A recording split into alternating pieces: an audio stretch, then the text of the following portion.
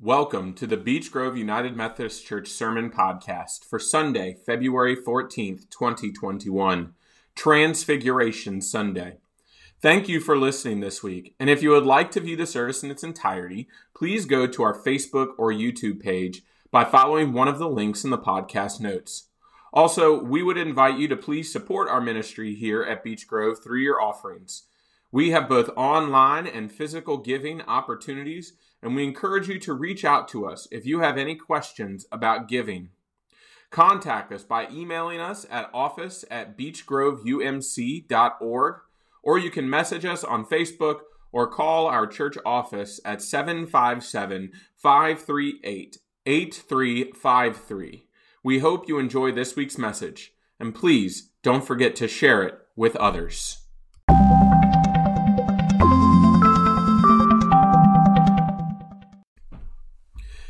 This week's scripture lesson comes from the Gospel of Mark, chapter 9, verses 2 through 9. 6 days later, Jesus took with him Peter and James and John and led them up a high mountain apart by themselves. And he was transfigured before them, and his clothes became dazzling white, such as no one on earth could bleach them. And there appeared to them Elijah with Moses, who were talking with Jesus. Then Peter said to Jesus, "Rabbi, it is good for us to be here. Let us make 3 dwellings, one for you, one for Moses, and one for Elijah." He did not know what to say, for they were terrified. Then a cloud overshadowed them, and from the cloud there came a voice, "This is my son, the beloved. Listen to him." Suddenly, when they looked around, they saw no one with them any more, but only Jesus. As they were coming down the mountain, he ordered them to tell no one about what they had seen until after the Son of Man had risen from the dead. This is the word of God for us, the people of God. Thanks be to God. Amen. Let us pray. Holy and gracious God, may the words of my mouth and the meditations of each one of our hearts be holy and pleasing to you. That through your word for us this day, we would encounter you and be transformed by your message. It's in your Son's name that we pray. Amen.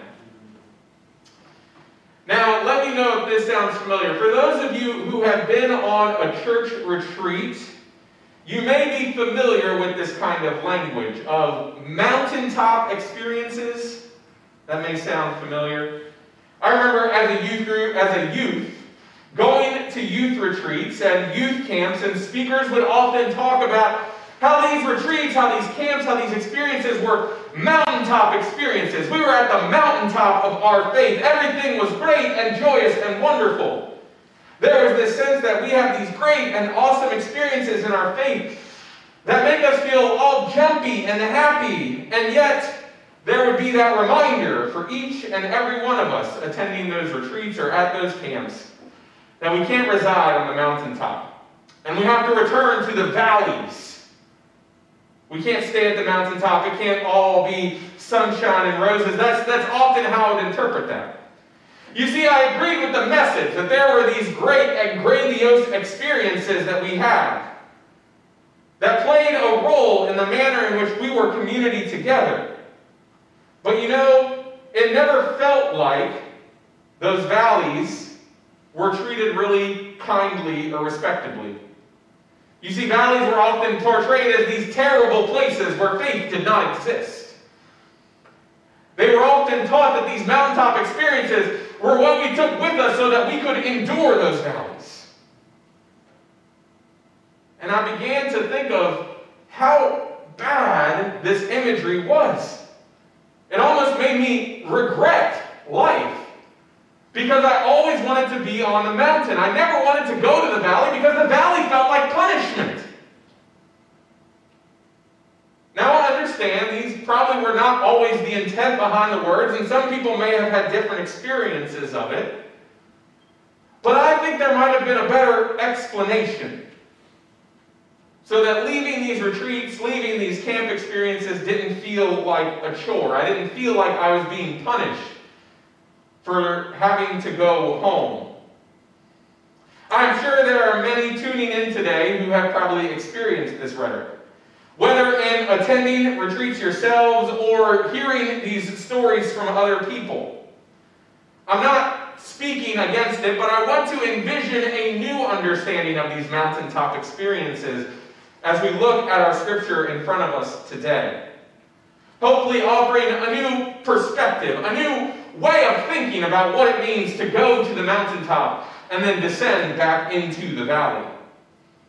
Essentially, looking at how the mountaintop transforms us, and then in going back into the valley, taking that transformation with us to transform the world.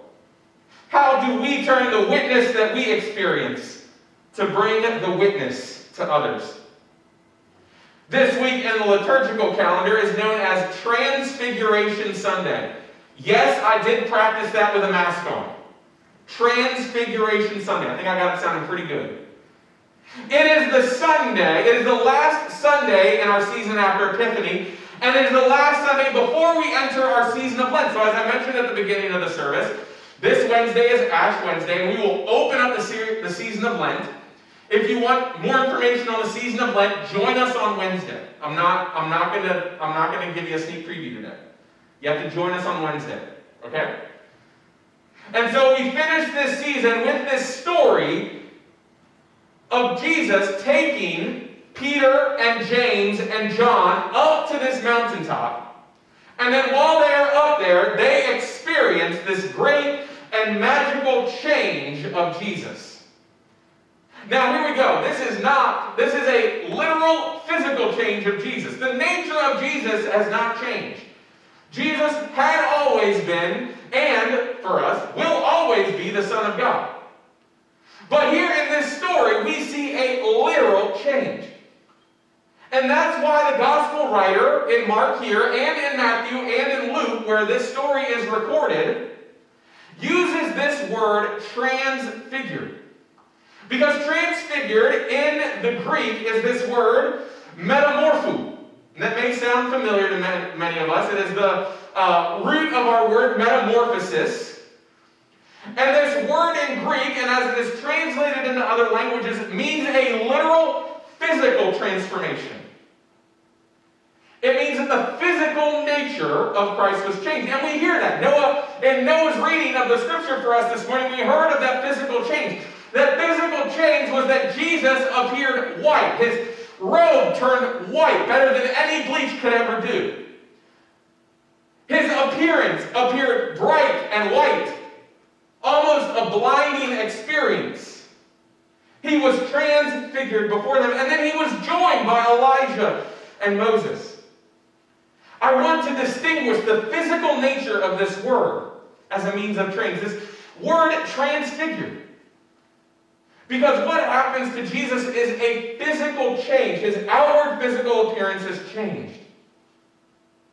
We see that his clothes become white, and he is joined by two famed prophets of the Old Testament and Jesus' Jewish heritage. We see and understand from this transfiguration that Jesus, going through this physical change, leads to the disciples going through a transformational, an inward change within them. This story presenting for us what happens, or what should happen, when we have those mountaintop experiences. And we see what happens with the disciples in them. Because how do the disciples respond in this situation, both on the mountaintop and when we think about what happens when they descend as well? Because this mountaintop experience for these three disciples, when we read further on in Mark, and when we read the other Gospels and we see the way that the other Gospel writers tell the story, it changes them. It doesn't transfigure them. Their outward appearance isn't changed, but it transforms them inside. We see Peter's response on the mountaintop. In verse 5, we see Peter say, "Oh, why don't we build 3 dwellings? Jesus, one for you, and one for Elijah, and one for Moses." And when we read the Scripture, that is, when we look at a piece of paper or we look at our Bible and we read that Scripture, it almost seems like, oh, well, Peter's just trying to be reverent. He sees Jesus and he sees Jesus and Moses and Elijah, and he's like, oh, here is Jesus and two great historical biblical figures. We should build a tent for each one of them. That way they can dwell in this divine place. No. When we read on, we see that Peter's intentions behind this is Peter literally has no idea what to do. We see that the gospel writer tells us that he was terrified with fear. We learn that Peter and James and John are afraid. It appears when you look at this verse in context that they legitimately feared for their livelihood.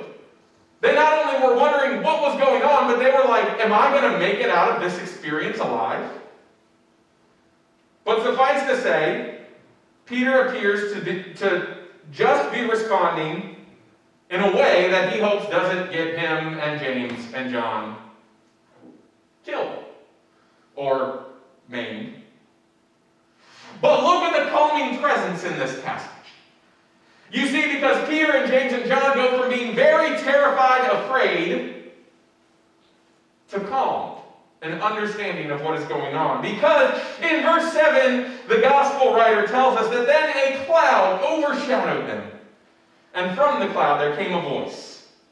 This is my son, the beloved. Listen to him. At least I hope it calmed them. This voice from the clouds, similar to that voice in the clouds from Jesus' baptism, calls out and names the divine nature of Jesus. And in the same instance, in that same moment that Jesus is identified as the Son of God, offers a sense of calm and peace about what is happening.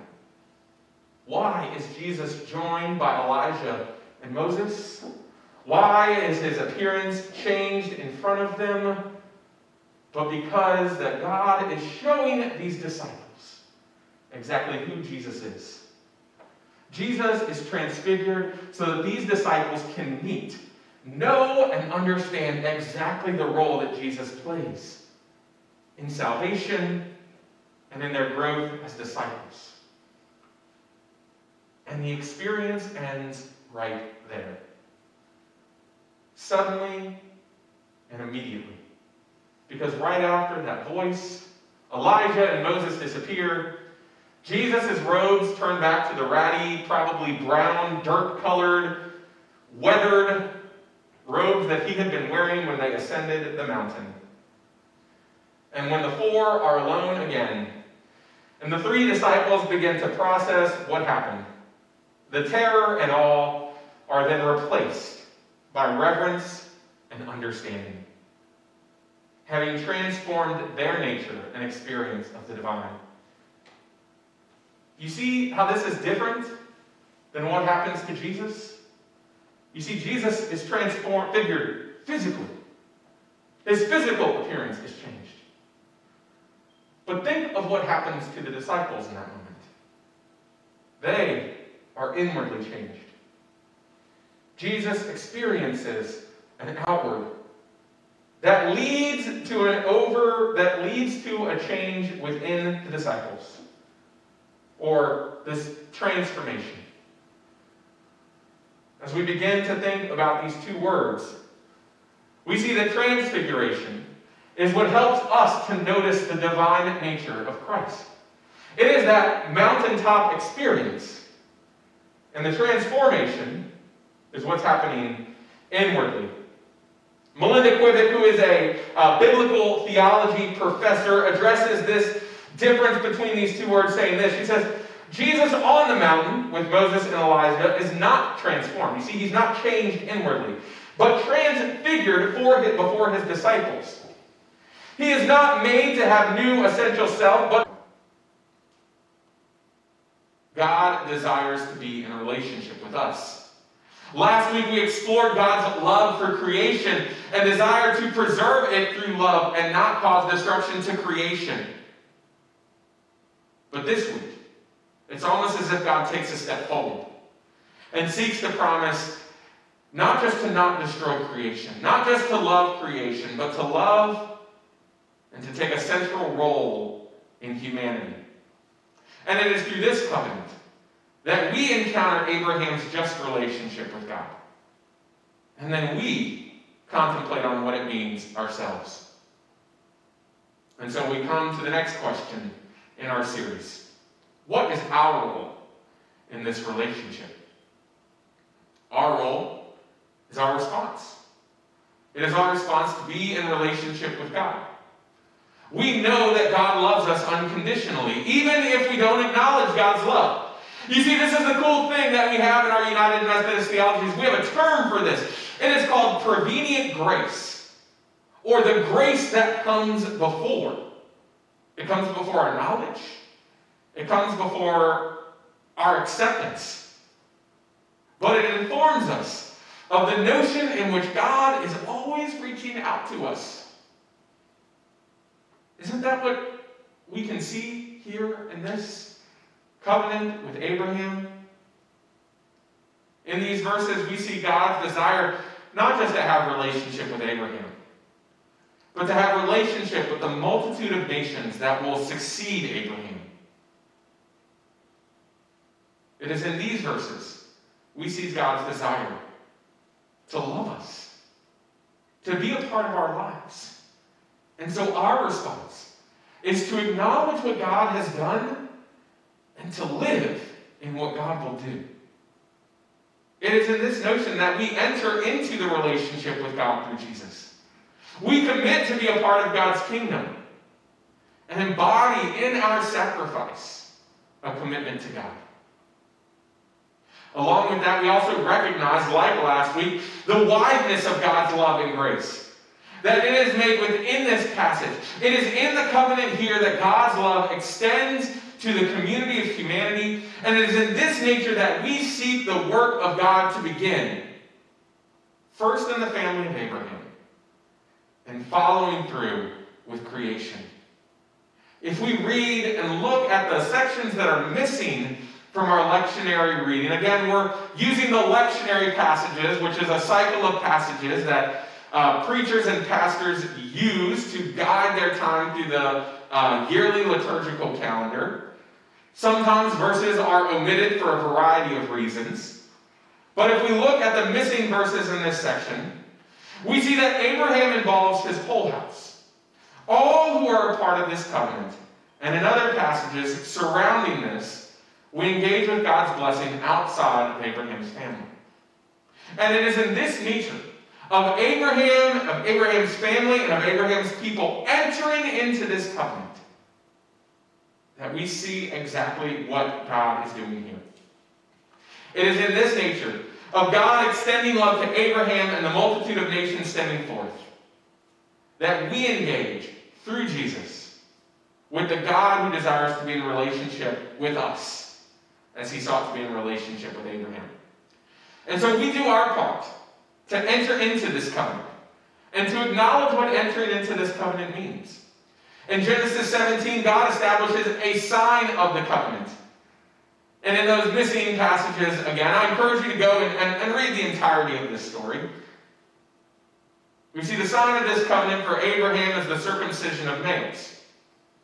And when we encounter the narrative of covenant in the New Testament, we see that circumcision does not continue as a sign of covenant, but through the establishment in Scripture and the practice of tradition, the experience and encountering of God's grace through baptism becomes both a sign and an experience of that covenant in the Christian church. And it's why we hold on to baptism. And it is through baptism that we enter into this type of covenant ourselves, much like God calls Abraham and Abraham's people to do.